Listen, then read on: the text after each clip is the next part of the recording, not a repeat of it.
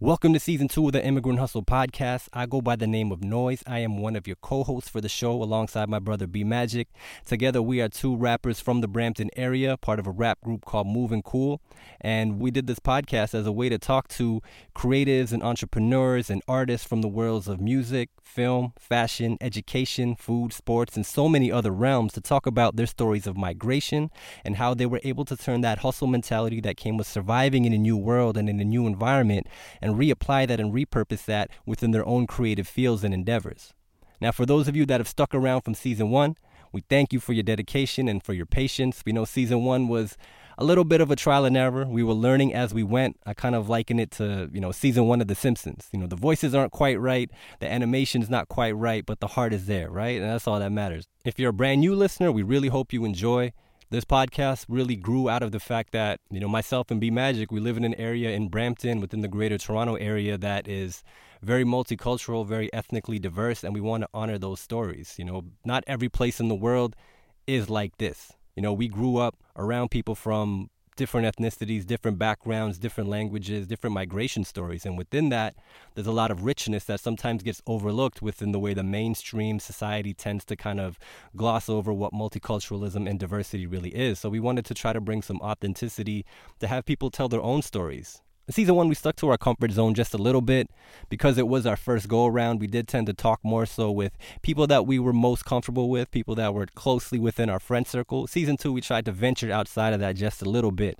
And that's exemplified here in Episode 1 of Season 2, where we talked to Charan Singh. Now, for those of you that don't know, Charan Singh is a world-renowned endurance athlete. He's also a motivational speaker, a personal trainer, and an entrepreneur. But before all that, he was a man that left his world and his life behind in the UK to try to make a new world for himself here in the Toronto area. This is Immigrant Stories, the hustle reinvented.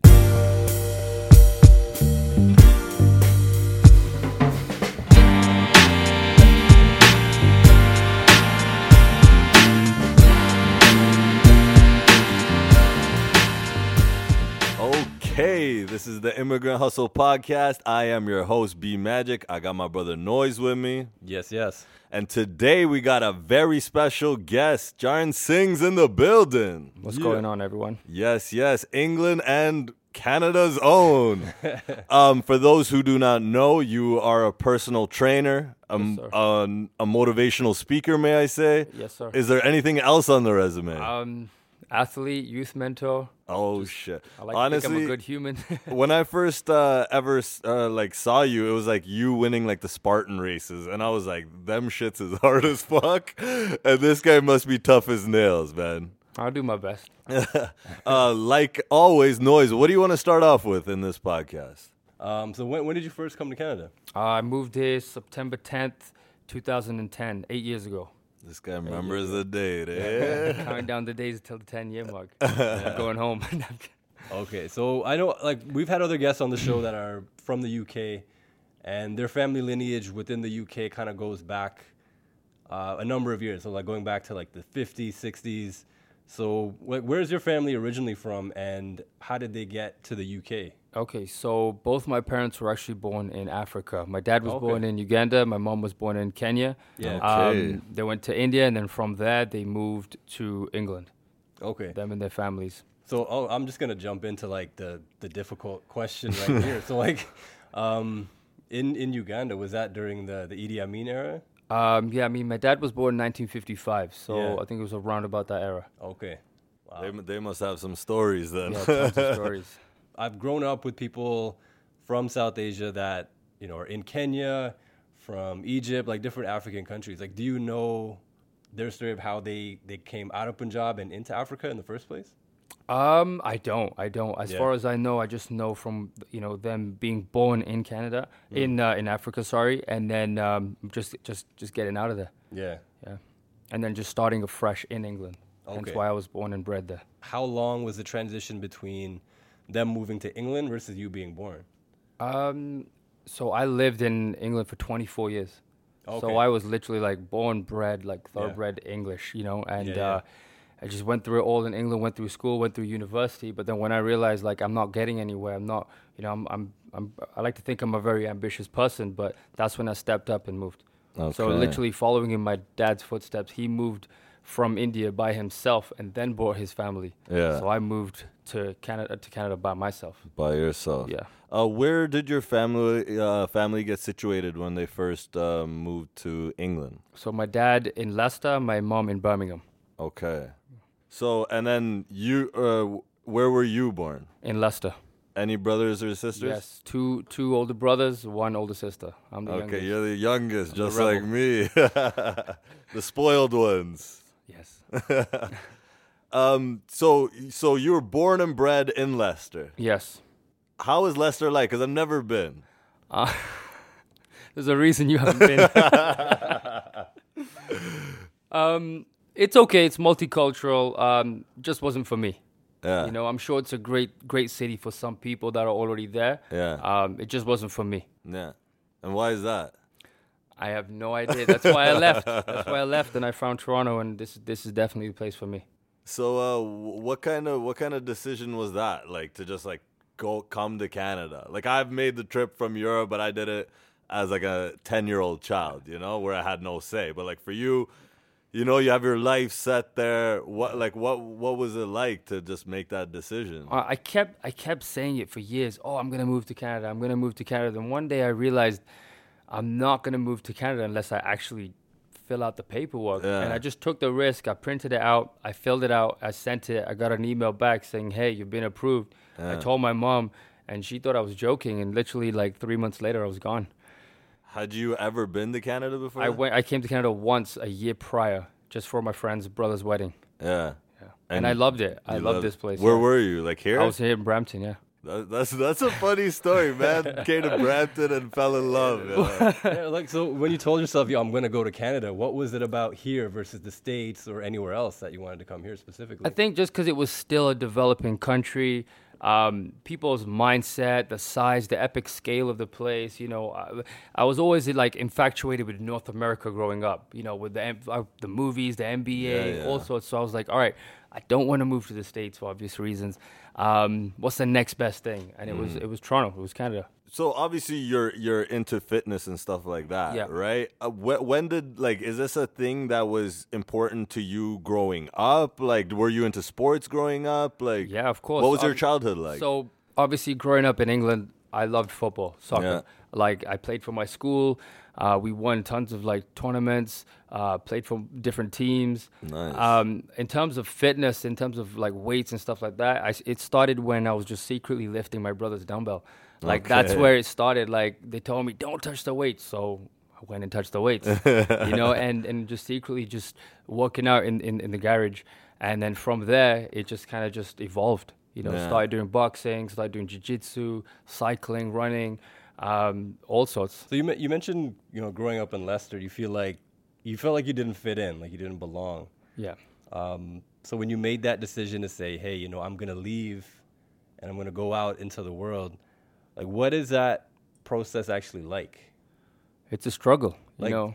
even before like getting to the process of filling out the paperwork, like mentally, how do you prepare that yourself? Because I've always wondered that with my own parents, like leaving behind Punjab and say, I'm going to go to this other side of the world. I don't know what's there. I don't know what awaits for me there, but I'm just going to do it.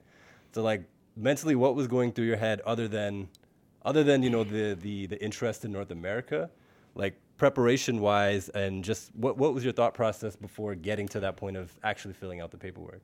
I think it goes beyond just the interest of you know, another country. It's when your heart is set in stone on what you want to do, you'll follow through with whatever action needs to be taken. And I think deep down I knew like my destiny isn't here. Like my purpose is somewhere else. Yeah. That it like whatever, you know, excuses I made for myself, I just ignored them and I just pushed through and did what I needed to do and came here. Yeah. And that's also, with that mindset, that also helped me overcome a lot of struggles that I had here.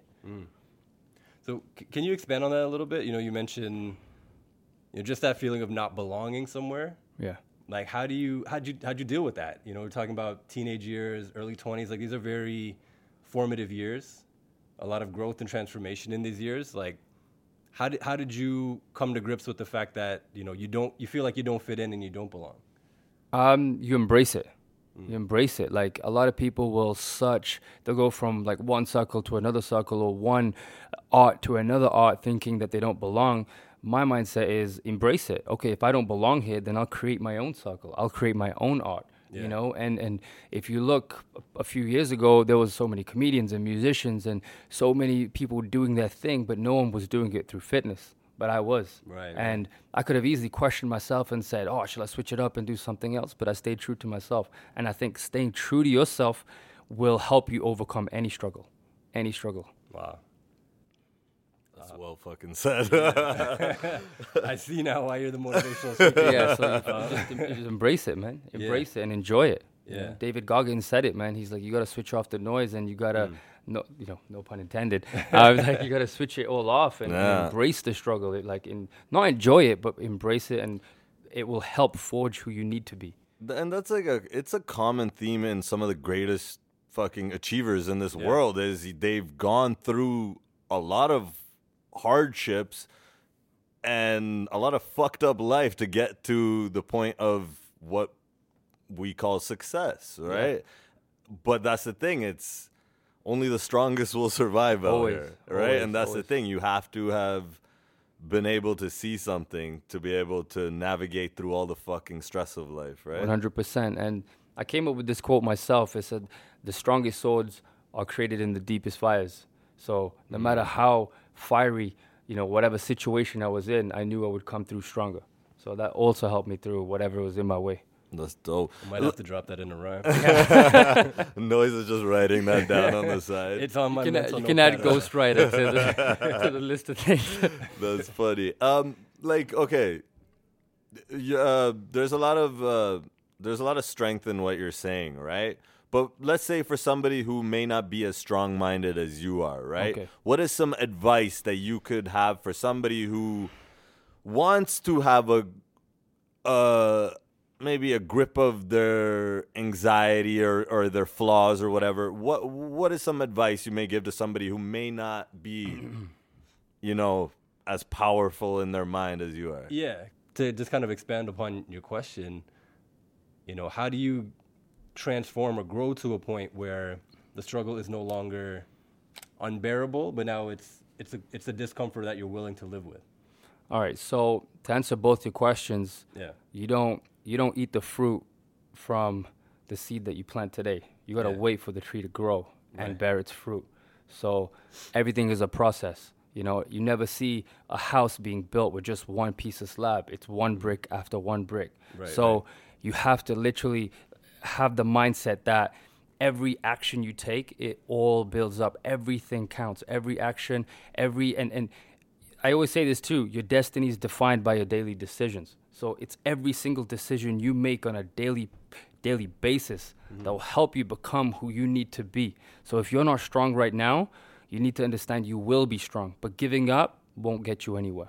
And I think that applies to a lot of different parts in life. Like I've seen it, like writers talk about it, musicians talk about it. It's like, it's more your daily habits rather than your inspiration. 100%. Because inspiration, it's not always going to be there. It's very fleeting. Yeah. But your daily habits, your ability to just kind of sit down and even if you're not feeling it, just to push through it and get through it. 100%. I'm not motivated to work out as much as I want to work out. Yeah. But it's a habit. It's ingrained in me that I need to work out. I need to stick to the program.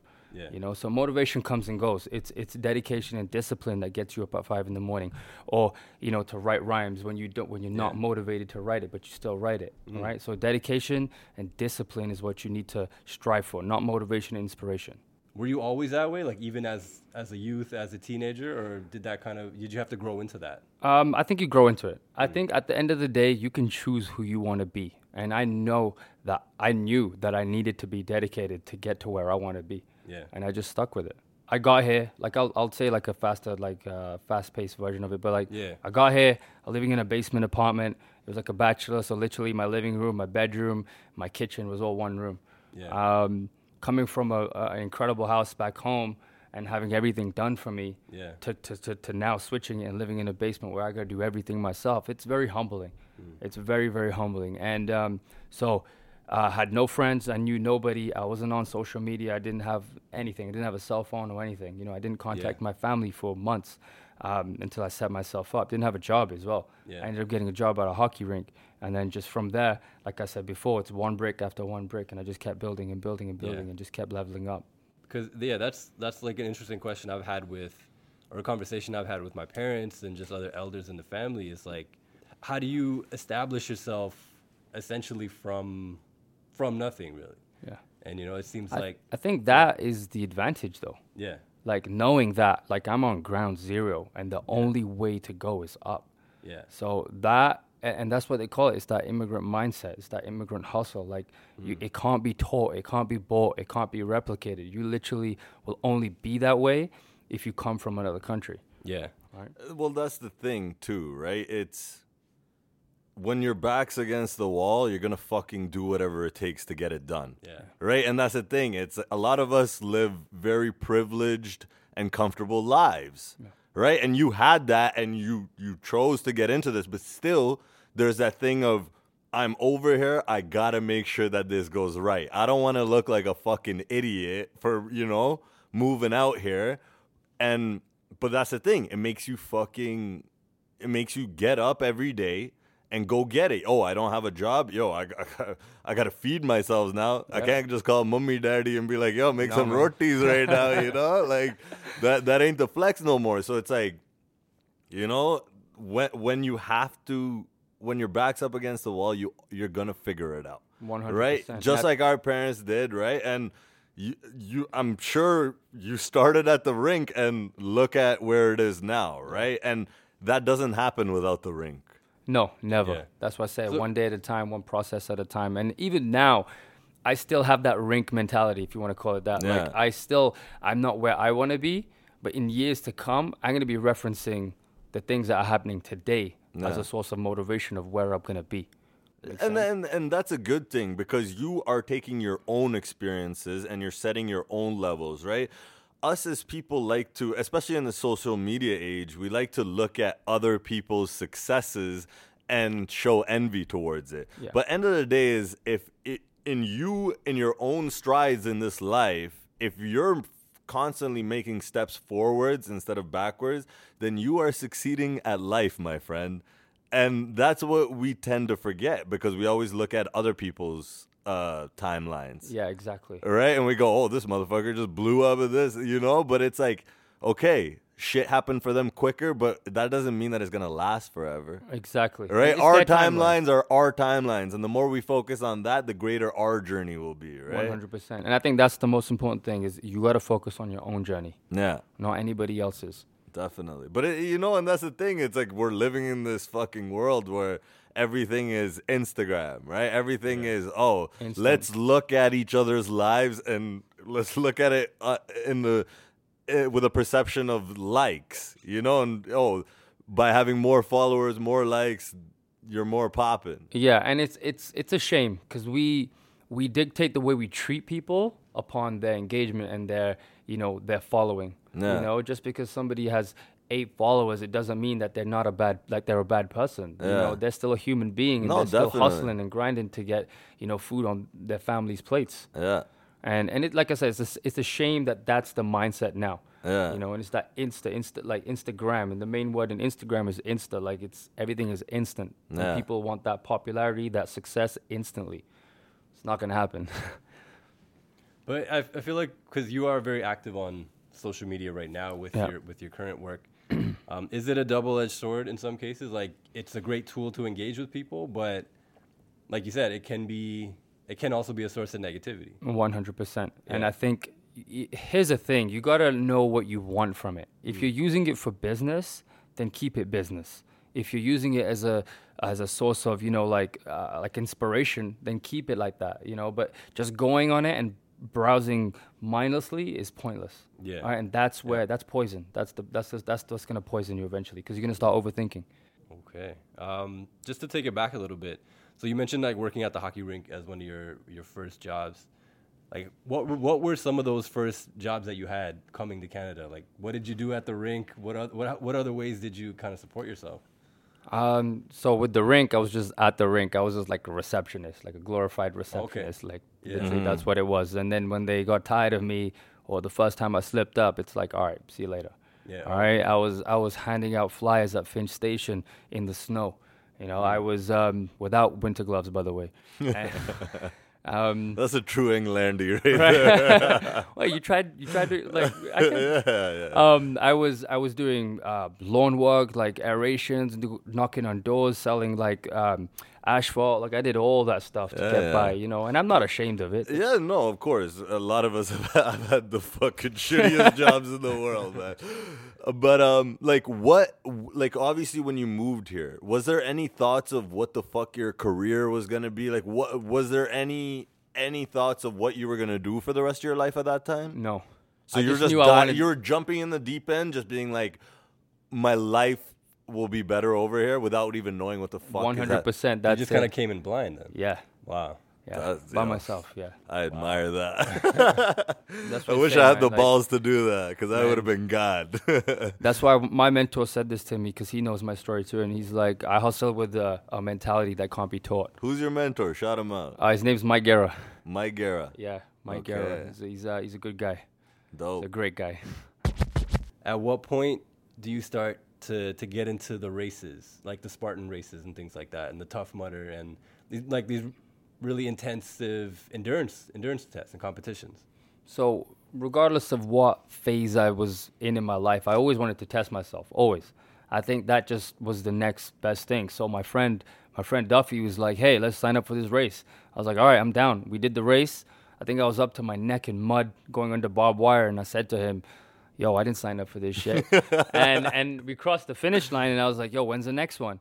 And we just how long was that one? That was a 5K. 5K. And that's like an obstacle course the whole way? Yeah, so you're going under barbed wire, you're climbing ropes, picking up Atlas stones, jumping over fire, all sorts. Where was this one? This was in Toronto. It was like in Barrie. Okay. Yeah, like just a funny story. Like one of my mates who like I play soccer with, like we're not really fitness freaks, but if you put a ball in front of us, we'll fucking run all day, right? But he did one out in Collingwood, I believe. Yeah. Right? And I think it must have been like a 5K one or maybe a 10K one, some shit like that. This guy, by the end of it, told me this is the fucking toughest thing. We played some grueling matches, but he goes, never will I ever do this shit again. So, like, what was it for you that was like, are you like intrigued by tough shit? Like, is that in your DNA? Probably, man. Probably just my warrior bloodline. Like, I just like, if it's tough, I'll try it. And worst case scenario, you don't do good at it, and you try again. Try again. So the first one beat the shit out of you, and you're like, I want to do this. I was sore for like 2 weeks. Yeah. But just kept it up every year. I just kept doing more and more and traveling further. And did you like? You say you played like soccer and sports growing up, but did you ever do like track and field? Did you ever do long distance, anything? No, I know. I think I started running when I think I was at a party and my mom called me and she's like, "Yo, where are you at?" And I ran home. I'm not even lying. I've done a lot of those runs, but I've never done a lot of marathons. So I ran home and I was like, "Yo, that felt good, man." Because I had to go up a hill. I was like, "Yo, that felt good." And I just went for another run the next day and I just started running. The obstacle courses is what makes it more than just a fucking marathon, exactly. Right? It's the obstacles that really test you. You know, when you got to crawl through a pipe and then you got to go over barbed wire, under barbed wire, under sheets.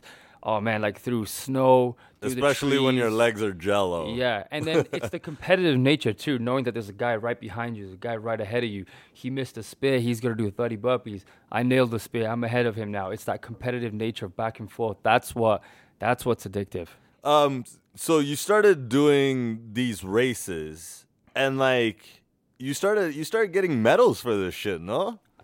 Yeah. How many races in? The first one. I mean, you get one when you complete. Yeah. But if you hit a podium, like in your age group or overall, you get a check, and you get like a podium medal. Okay, that's crazy.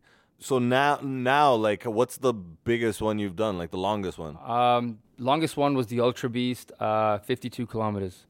I've done that one 3 times. What's wrong with you? I just did it in BC, and it took me 14 hours. Where was it in BC? Kimberley. Okay, I have in the no idea mountains. where- It was in the Okay, but mountains, somewhere yeah. beautiful, I'm Amazing. assuming. Yeah, beautiful BC. But the best race and the most prestigious race was the World Championship. I was on Team Canada, 2016, 2017 for obstacle racing. So I'm proud of that. Yo, man, that's Rep a the country. fucking... Don't be so humble, man. Brag about that shit. You were hooked pretty much from the first race. Yeah. I think the main reason I was hooked, it wasn't about the medal.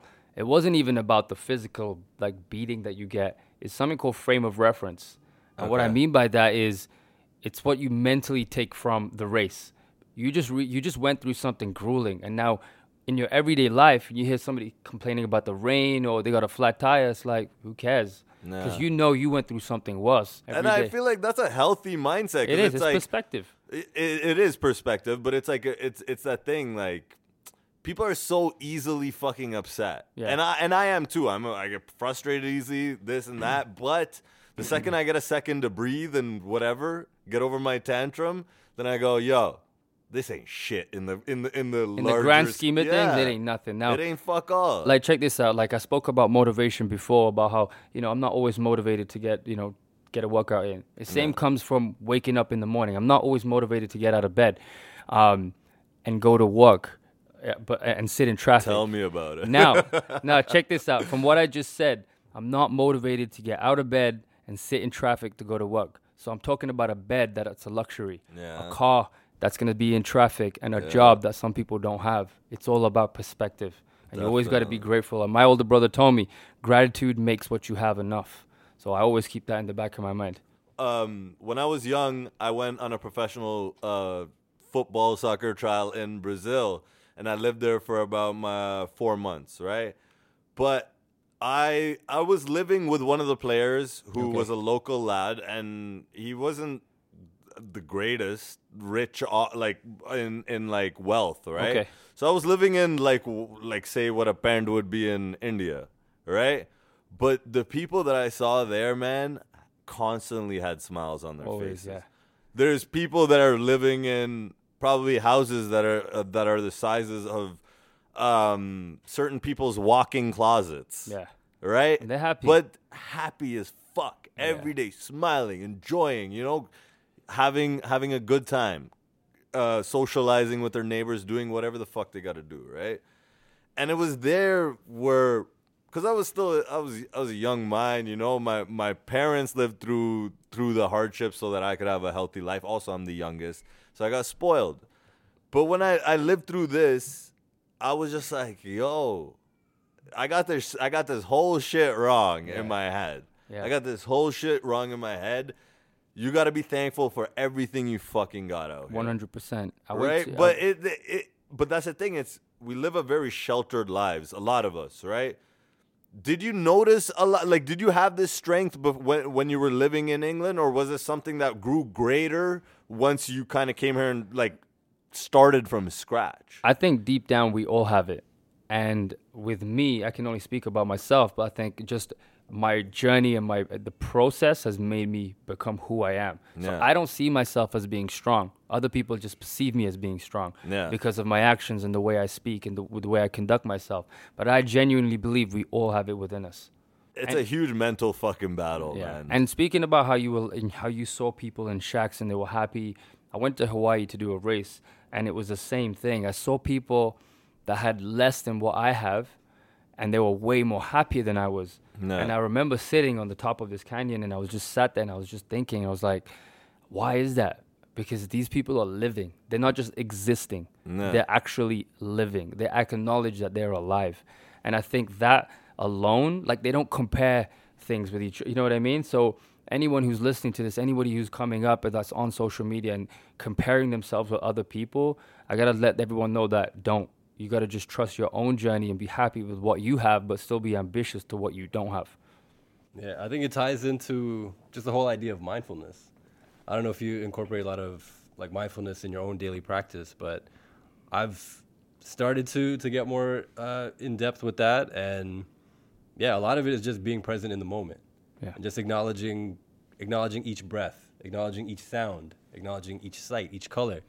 And I think we tend to take that for granted. Like you said, we tend to overlook a lot of the small things, but it's really those small things that give us that gratitude and that appreciation for just everyday life. That's kind of something that's been lost. Yeah.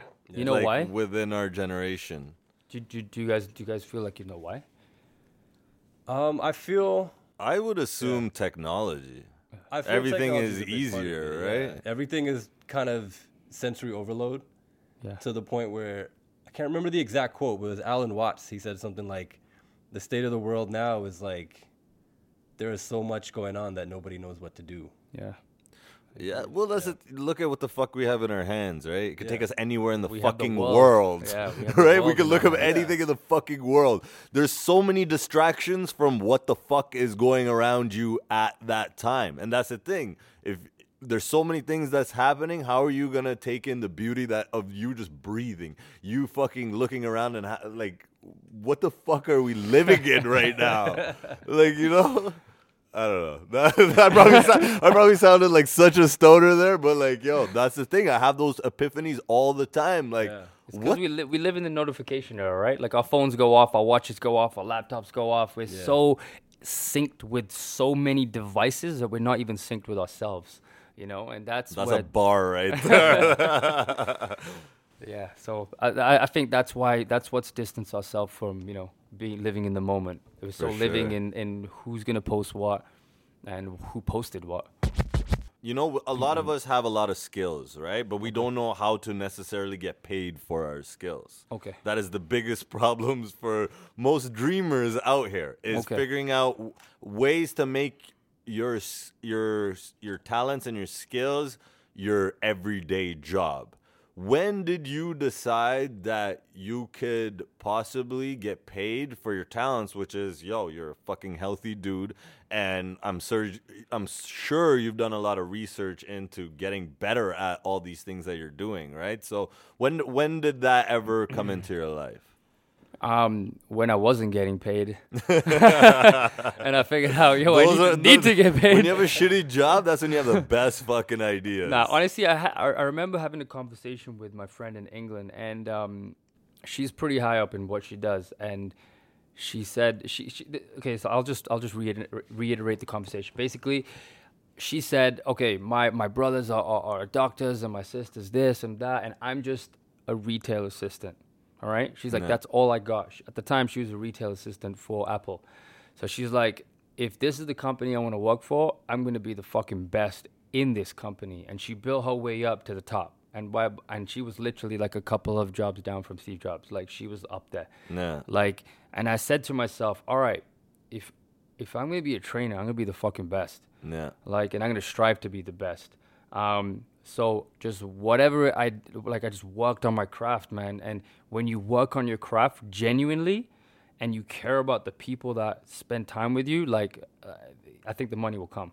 When I said I want to be the best, I didn't mean the best monetarily, because anybody can just jack their prices up, get a bunch of money, and call it a day. Yeah. For me, I meant be the best in terms of the one people go to when they want their lives changed.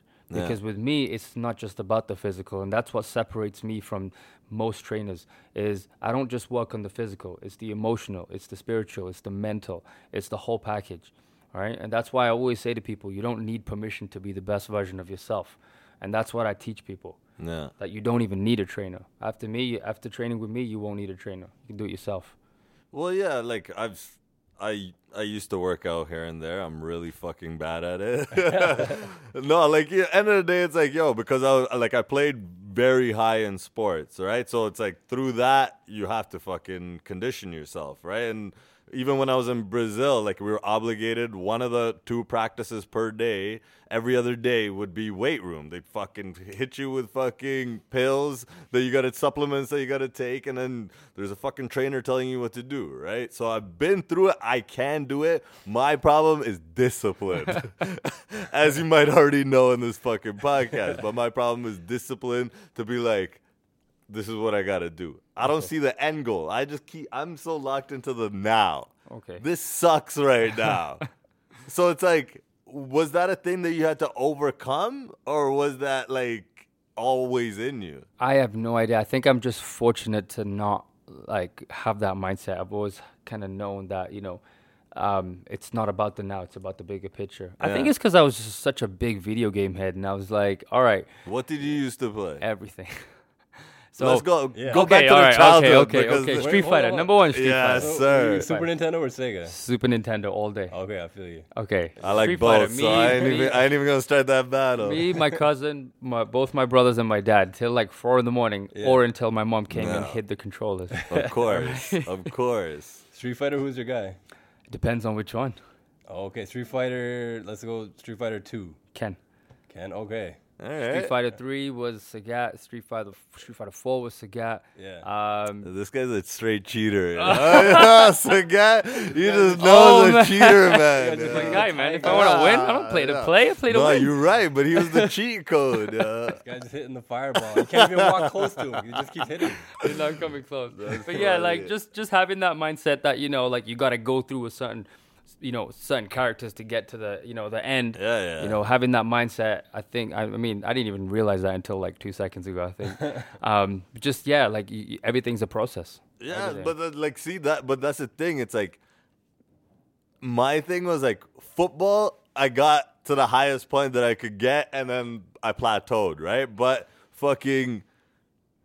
If you were to get me to run a marathon, like 5K is dreadful to me. If you want me to play a tournament and play fucking 5 90-minute games in a day, no problem. Even if I'm bust. It's because it's enjoyment. You're enjoying playing soccer. You might not just enjoy the run, right? Yeah. I do. No. I enjoy. So actually, that brings up a question that I had, because I feel like when you're working with clients and you're kind of creating a workout regimen for them, how important is it to find what works for them? Because it's easy to say like, all right, you got to lift these weights, you got to run this much, but if that's not enjoyable, like you said, Magic, like you can't do that. It's not what works for you. Like That's a good question. How difficult is it to find what works for the person? Yeah, that was a great segue, by the way. Broadcast journalist. Again, number one, because I enjoy what I do. That's not difficult for me. Yeah. All right. But number two is you got to be present. Like when I'm training clients, I'm not on my phone. I'm looking at their body language. I'm looking at their form. I'm looking at their eyes, the way they're breathing. Mm-hmm. I can tell, they're not enjoying this. I'm communicating. How was that? That was difficult, but you good with it? Yeah, I'm good with it. All right, let's make it harder. Or, if they didn't like it, I'll switch it up. Yeah. There's no, 3 times 3 equals 9. 6 plus 3 is also 9. There's more than one way to get to, their goals. And if they don't want to do something in particular, we can switch it up.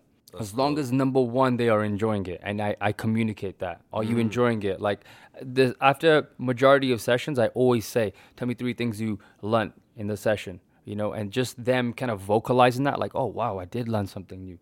That's what kind of keeps them growing. And I think you brought up a great point about giving people the tools to the point where they don't need you anymore. Yes, I'm very big on that. At the end, because you know what. Let's call it as it is. The fitness industry is it's sleazy. It's fucked up. There's a lot of scams. A lot of trainers just want to sign up their clients and then not, come through on their promises.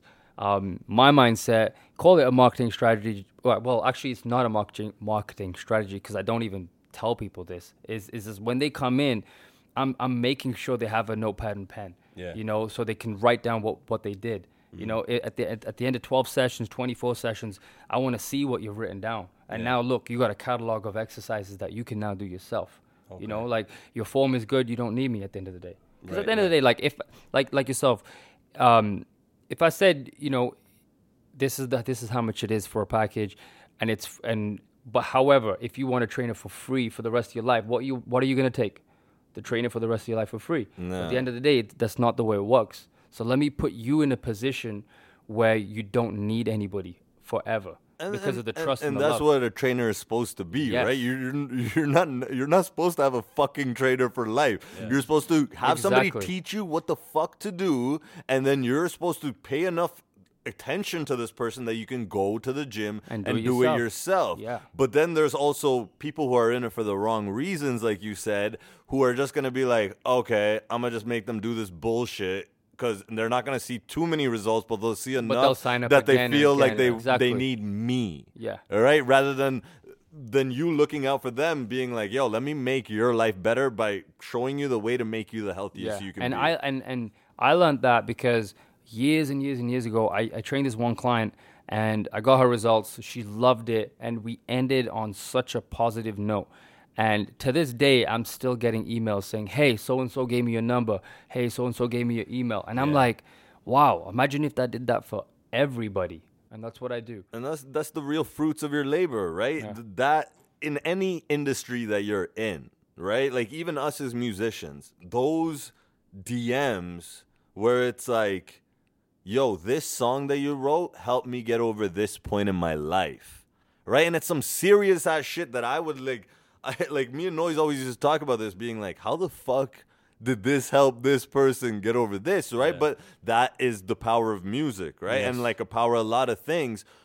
You don't have to understand why that did something for somebody, but it did, right? And when you realize that you had the power to do that, bro, there's that shit used to give me goosebumps, and it still does. And that is greater than any fucking check we've gotten from being 100%. On a mic ever. Yeah, and you know what? To build on that, like I post my stories every day. Like I post motivational stuff every single day.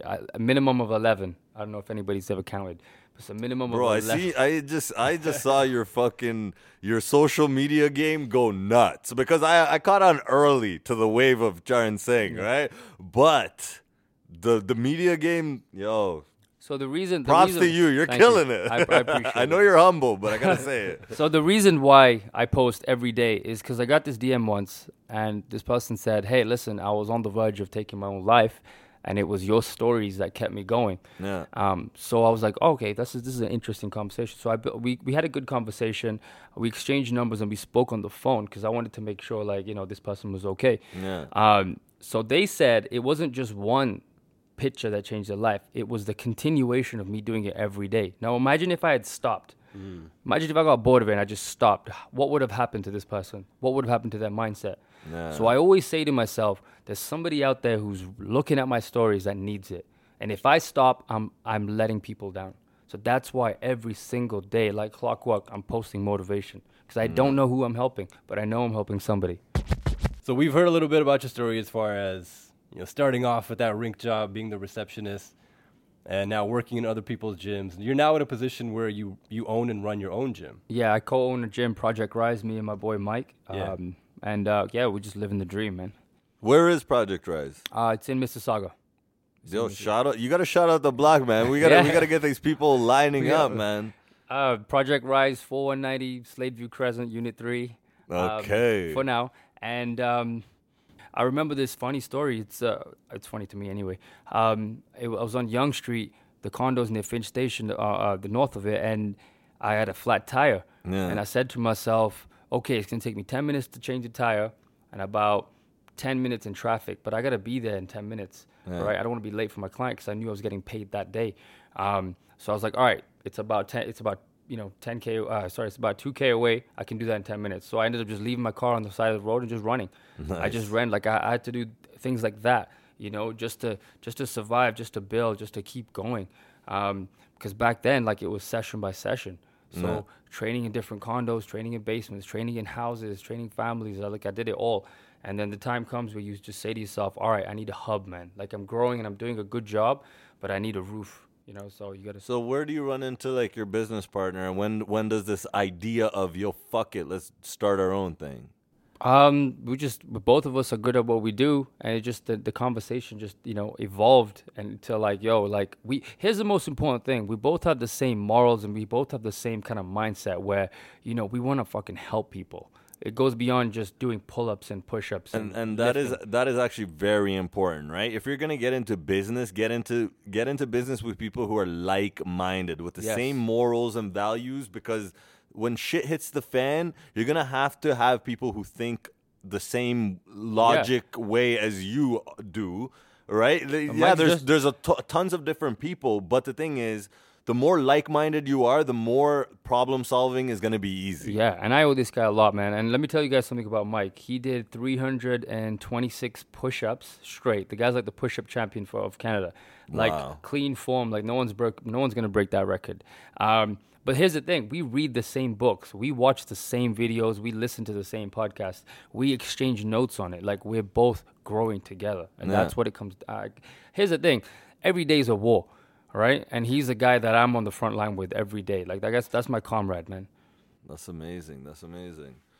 Our motto for our gym is we rise by lifting others. Yeah. All right? It's about helping people. And we both have the mindset that I don't give a fuck how many pull-ups you can do, how much you can deadlift. It all means nothing if you can't hold the door for the person behind you. And that's what, we're about, helping people genuinely, not just helping people because of the karma that comes with it. Like, say thank you to the fucking Tim's lady that gave you a cup of coffee.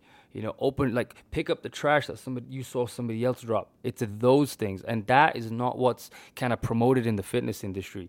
Fitness industry is about how much abs you got, how big are your legs, how much can you squat. I really don't give a shit about any of that. It's all about how you overcome, what you can take from these sessions and these workouts, and how can you transfer that to your everyday life and become a better fucking brother or sister or daughter or mother or, a better human.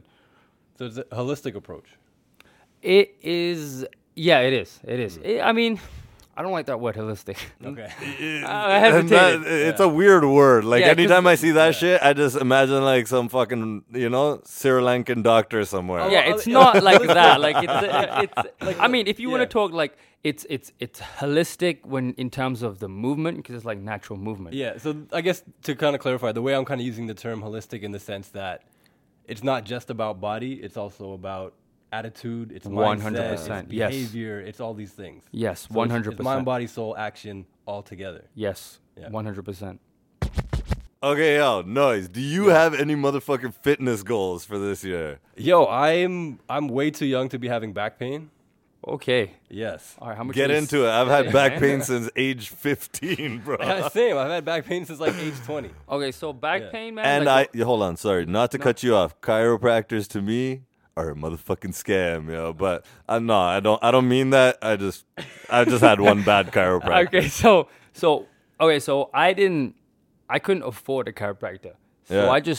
but I did have internet See, access. that's my problem too. I didn't even mean to talk shit about chiropractors. I just can't afford them. No, like I couldn't afford one, but I had a fucked up back too, and like fucked up knees. So, but I do have internet access, so I did a lot of research, and I just learned everything myself. Even recently, when I got bicep tendonitis, instead of going to see somebody, I was like, you know what? Why don't I teach myself? Because then I can transfer that when I help other people. All right, do you go on WebMD? I go everywhere, man. I don't trust one website. Because my wife is like that. She'll WebMD and it's like everything leads to cancer. So Yeah, I'm like, what the fuck? Like, come on, chill out. You can have a weak bladder. They're gonna talk about Yeah, cancer. man. Fuck. Yeah, you don't want to take everything with a pinch of salt. Yeah, right? no, but that's crazy though. Like, yo, you just self-teach yourself all these things. Yeah, I went to go see somebody too, and he just made it worse, unfortunately. Yeah. So I just taught myself how to do it properly. And what I found for back pain, anyway, to help cure your back pain, is your hamstrings. You gotta loosen up your hamstrings and your hips, because everything is pulling, and it's causing your back to. Yo, this makes perfect sense right now, because my major pains are my lower back to middle back to hip flexors to hamstrings. Yeah. Now you gotta think about it. Like, we sit at home, then we sit in our car. Yeah. We go through the drive-through while we're sitting in our car. We go to work and we're sitting, and then we drive to the gym to sit on a bike. It makes no sense. No, we're definitely. sitting too much, man. Definitely. Gotta get the fuck up. So just real quick, this might be a difficult question to answer. You can probably go a lot of different ways with this. Awesome. But Hit me. What do you feel is the biggest mistake that people make when they want to start to make more changes as far as working out more regularly? Excuses. They make too many excuses. Fuck, man. Well, yo, man, I'm gonna listen back to this shit and I'm gonna be like, man, That's excuses. he's just pinpointing everything I do Okay, not let me work break out. it down, and I'm gonna sound like a broken record because people who are gonna listen to this probably heard me say it before. You're always gonna be tired. You wake up in the morning, you're tired. Midday, you're tired. You come back from work, you're tired. All right? You're always gonna be busy. Somebody's always getting married. There's always a meeting or a place to go. So. And it comes down to how bad you want it. If you want to be fit, you'll go and become fit. And we use money as an excuse too, but I see people with $2,000 iPhones, $600 Yeezys, but they can't afford a $40 gym membership. Yeah, I saw that quote on your know, on your so, like- Instagram, and I was like, "That's a fucking bar right there." Because it's the truth, right? It is. And It is though. Here's the thing: like we spend, if your car breaks down, it's $200 to tow it, then it's $1,000 minimum to get it fixed, right? And that's your car. When your body breaks down and it comes down to getting a trainer or a gym membership, what's the first thing we say? I gotta think about it. What the fuck do you have to think about? It's your body. You only got one. Your car can be replaced, but your body can't. That's fucking well said, man. Way to make me feel like a piece of shit. No, man. Honestly, after this podcast is done, I'm probably gonna, 20 push-ups. ask for your service. No, I'm definitely not doing no push-ups, but I'm gonna ask for your services. But yo, I got married. Okay. The beer belly started coming out. Okay. The sports stopped. Okay. So shit just Sounds like an excuse. fuck. See, I knew we shouldn't have had him on this fucking podcast, man, because this guy's just gonna make me feel like shit. The funniest thing was, it was just recently you sent me a picture. And you fucking asshole, you didn't even do nothing about it. So this guy sends me a picture because I needed it because we were going to post one of the podcast episodes. It was a picture of me, Magic, and one of the guests. And he's like, yo, can you crop it from the stomach? And of course, this fucking asshole didn't do it. I'm like, oh my god, man.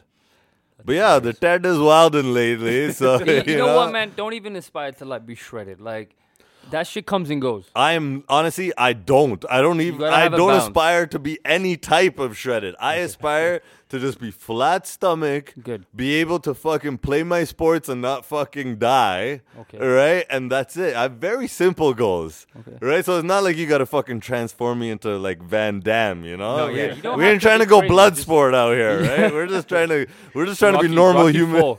Stallone and Rocky IV. Bloodsport, great movie. Yo, Legendary. underrated. I can watch Bloodsport any age of my life. That movie, fucking killer. Yo, Chong Li, that's a G villain right there, yo. Bolo. Yo, he's Bolo a from G. Enter I the used to be Dragon. scared of him still, man.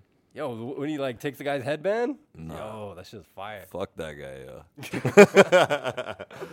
Oh man. Do you feel like we missed anything? I feel like I learned a lot today, Yeah. man. I feel inspired. I feel inspired. I also feel like a piece of shit, but you know what it is? That's probably what I need to go through to No be able to, excuses, you yeah. know? Yeah. So we like to close each show by going around everybody that's here today and having them say something that they're grateful for. Okay. 'Cause you talked about it a bit, as how gratitude is a big part of your daily practice.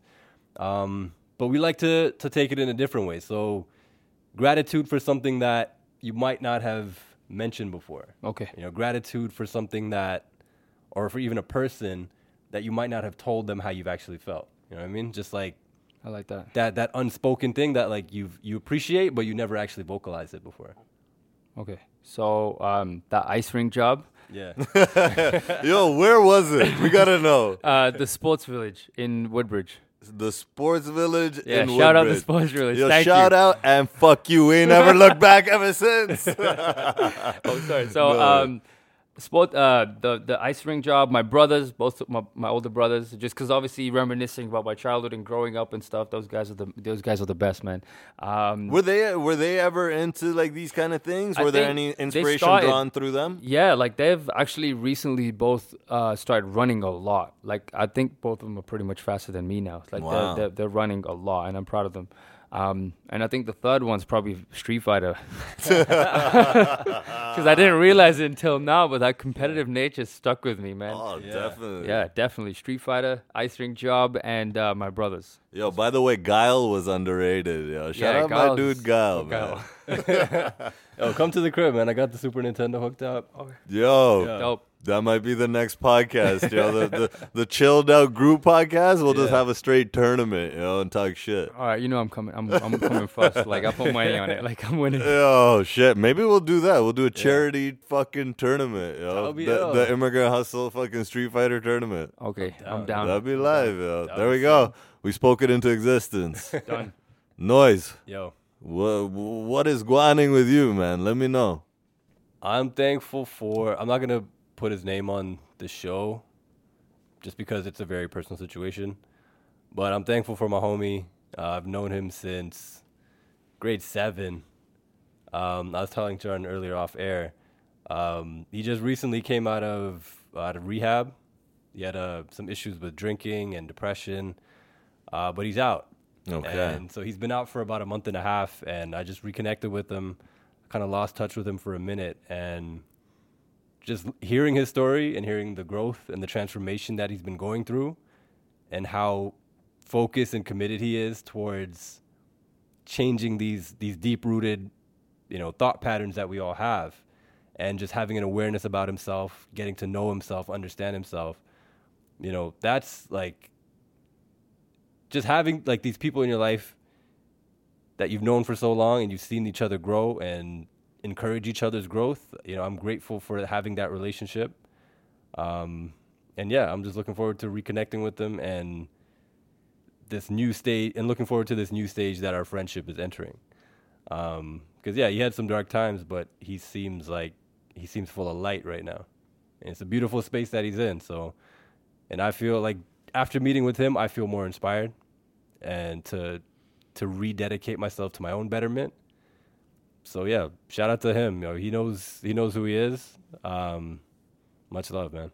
That's amazing, actually, dope. because Yeah. there's so much into the cards people are dealt, right? Whether it's Yeah. mental health, whether it's circumstances going through life. Yeah. Shit happens every fucking day that people don't show, Yeah. right? And we're all battling our demons at different points in life, and the mind is powerful, and all these things are so powerful, but the most powerful thing is when you have the control of your power over these demons, right? Yeah. And it seems like your friend has finally figured out a way where he has overpowered it, and that is the most powerful fucking thing in the world, man. Yeah, and That's good. he's got a different clarity in his mindset right now, Yeah. which is beautiful. So, I'm offering whatever support I can, whatever resources. Like, oh, you want to check out, go to this meeting, go to that meeting. Like this agency does this service. So, whatever way I can contribute towards his betterment, I'm going to do it. Yeah. Yeah. That's amazing, man. Good to hear that. Salute to that, brother. For me, just talking about this is just, for me, I'm so grateful for sports, man. Sports, I've said this on our first podcast, like sports was my first love in life. Before music overtook everything in life, like sports was my end all and be all. Like my father was into, he was a really good field hockey player. He was really good kabaddi player until he broke his collarbones. Stuff like that. He got into deadlifting. Like some of my early childhood memories are of him doing deadlifting competitions. Him doing a lot of long distance cycling, like the Tour de France shit. Like he used to do a lot of that shit. Wow. In Norway, it's all hills, right? Yeah. So we used to go from our neighborhood was Solberelva, which is close to Drammen. And then Oslo is the capital of Norway, and we'd have friends who lived in the outskirts of Oslo, and we'd go there for like a dinner party, and my dad would be like, okay, I'm coming on the bike. Yeah. It's like a 30 to 45 minute fucking drive. He would dip out like an hour before, and he'd meet us there. And I was just like, now that I think about it, I'm like, this is the shit why I was so intrigued into the sports, right? But the thing is, since the age of 5, even just being raised in a country like Norway, which is so outdoorsy, like fucking cross country skiing to fucking all types of winter sports and just sports in general. Like I grew up being introduced to so many things, and football/soccer became like my love. And it literally made me see a lot of places in the world that I never would have seen, but like, it taught me a lot of fucking life lessons that I may not have ever learned, or I would have learned way later, or maybe I would have learned through some other things, right? But when my parents were busy at work, my oldest brother would drive me to my soccer games. To every single practice, my oldest brother would drive me to, and I just wanted to work hard. My oldest brother, for those that do not know, he's handicapped from birth with a rare disability, where he wears braces on both his legs, right? One of the brightest individuals. What God took away from his body, he gave him extra brains. Like one of the smartest people I know. But he took me to every single one of my soccer games growing up. all sorts of sports, and he was always my biggest fan. And my biggest thing was, I have the ability to play this sport. I can run on that field, which he can't, right? Like, yeah, he played in like handicap leagues, which they had in Norway and stuff like that. But my thing was seeing his joy of me being able to do the sport that he loved, that he may not been necessarily been able to play, right? So I feel like that's what made me excel at it and made me want to grow at it. But it was also an outlet for the both of us, right? It made him happy to be there with me and to see me accomplish things in that sport, right? And to me, it was my accomplishment was seeing a smile on my brother's face, right? Something to bond over. Yeah, bond over, right? But it was like, you know, we both had that thing. He was happy to see me. I was happy to see him, and it was a great thing growing up. But on top of that, just sports in general, right? Camaraderie, knowing that it's just like when you're in team sports, at least, you know, fucking leaders. You learn leadership. You learn so many fucking life lessons through childhood sports. Whether you become so obsessed that it becomes you become able to make it a full-time job, going professional, right? But just fucking any kid in house league sports, in whatever shitty league they're playing in, you're going to learn a lot by it. Yeah, and it did a lot for me, and I'm sure it did a lot for a lot of youths who didn't know what the fuck their interests were, right? And to that, I owe a lot to sports. It gave me the confidence that I have now in life. And I hope that it does a lot of things for a lot of kids out there, because it definitely did a lot of things for me. Dope. And that's all I got. And we didn't get to talk much about Wu-Tang. I know, man. But that's a whole nother conversation. This one Master Killer lyric just popped in my head though, when you're talking about like the mind and the body and the connection. So he has a line where he says, "Let the mind use the physical as planned." Yeah. So I think that's kind of like the best encapsulation amazing. of your mindset. Wait, who's your favorite Wu member? Shit, it kind of varies. Like all time, I'd say Ghostface. Okay. Ghost, Right man. now, I'd probably say Jizza. All right. That's dope. That's Yeah. solid. Jizza, Yeah. the older I got, the more I appreciated Jizza. Mine has always been Meth. Yo, Just Meth, because, yeah, like, Meth is that Meth, dude. I my had shit my was like, phases too, man. I loved, like, Meth was, his flow was so crazy. He could stand with you with the bars. It wasn't like he was dumbing it down. No. And he was just swagged out like a motherfucker, you know? So Yeah, I was I like ODB and Jizza. Those two are mine. ODB, man. But like you have your phases. Like Master Killer, like his debut album Master Killer was one of my favorite. yeah. Because they had Bruce Lee on it too, right? Yeah. So like, it's just I have my phases, but they're all Yeah. amazing. It's Voltron, right? Did you have that martial arts Oh, like, 100%. phase of you're a hardcore Bruce Hardcore. Lee fan, right? Hardcore, man. My middle brother, like, he introduced me to like all the Bruce Lee movies, man. Like we can talk about Shaolin. You know what? Movies You and all know that. what? We're Charan Singh, this has been you know what? We do this podcast so we can see who we gel with. We're definitely gonna have a follow-up podcast. Yeah. So we're gonna try another thing once the seasons get going, where we just kind of have roundtables with people who have been on the show and that we fuck with, and we're just gonna have roundtable discussions like this, where we just discuss fucking Wu-Tang and martial arts, man. you know? I'm down. But honestly, first of all, I want to thank you for coming through. I know you thank got a you, very guys. busy schedule. I know you take your clients very seriously. That's why you've gotten to this point. But definitely, I hope you enjoyed your time in Cumble Studios. You know, it's amazing, like man. I hope you felt Felt at at home, home, man. Yeah, Felt at home. definitely, and that's kind of why we I did think this. I got that blue one. Yo, this is a hot commodity, man. After this, we might auction this shit off, man. No, but honestly, I thank you for taking your time out of your busy day and coming to talk to us. This has really been informative for me. Like, this is the first time we've met. We've been acquaintances online for years now, but you know, the man that I thought you would be, you're fucking 10 times greater than that. appreciate So, you know, all the power to you. Noise. Yo, same. I echo the same sentiment. Charan, it's a pleasure to have you on the show. We definitely got to have you back on. We talk music, talk chess, talk martial arts flicks. And yeah, we got to make that Street Fighter game go down. I'm down, man. Yeah, Any last 100%. words for the public? Well, if you've been listening up until this point, You should know. You should have acquired enough Yeah, mental you fucking jewels. dumb fuckers, man. Well, yo, you should have figured it out by now. No, I'm the trainer magic. I know. Okay, on the real, if you're listening and you've come to this point, you should have acquired enough knowledge and wisdom to at least push forward one step forward. So Yeah. that's my last thing. Most definitely. Sorry to ruin that for you, but you know. And if you haven't, just go back and listen to it. Yeah, listen to the podcast 5 times so you can get our numbers up. All right. But with that being said, it's been a pleasure.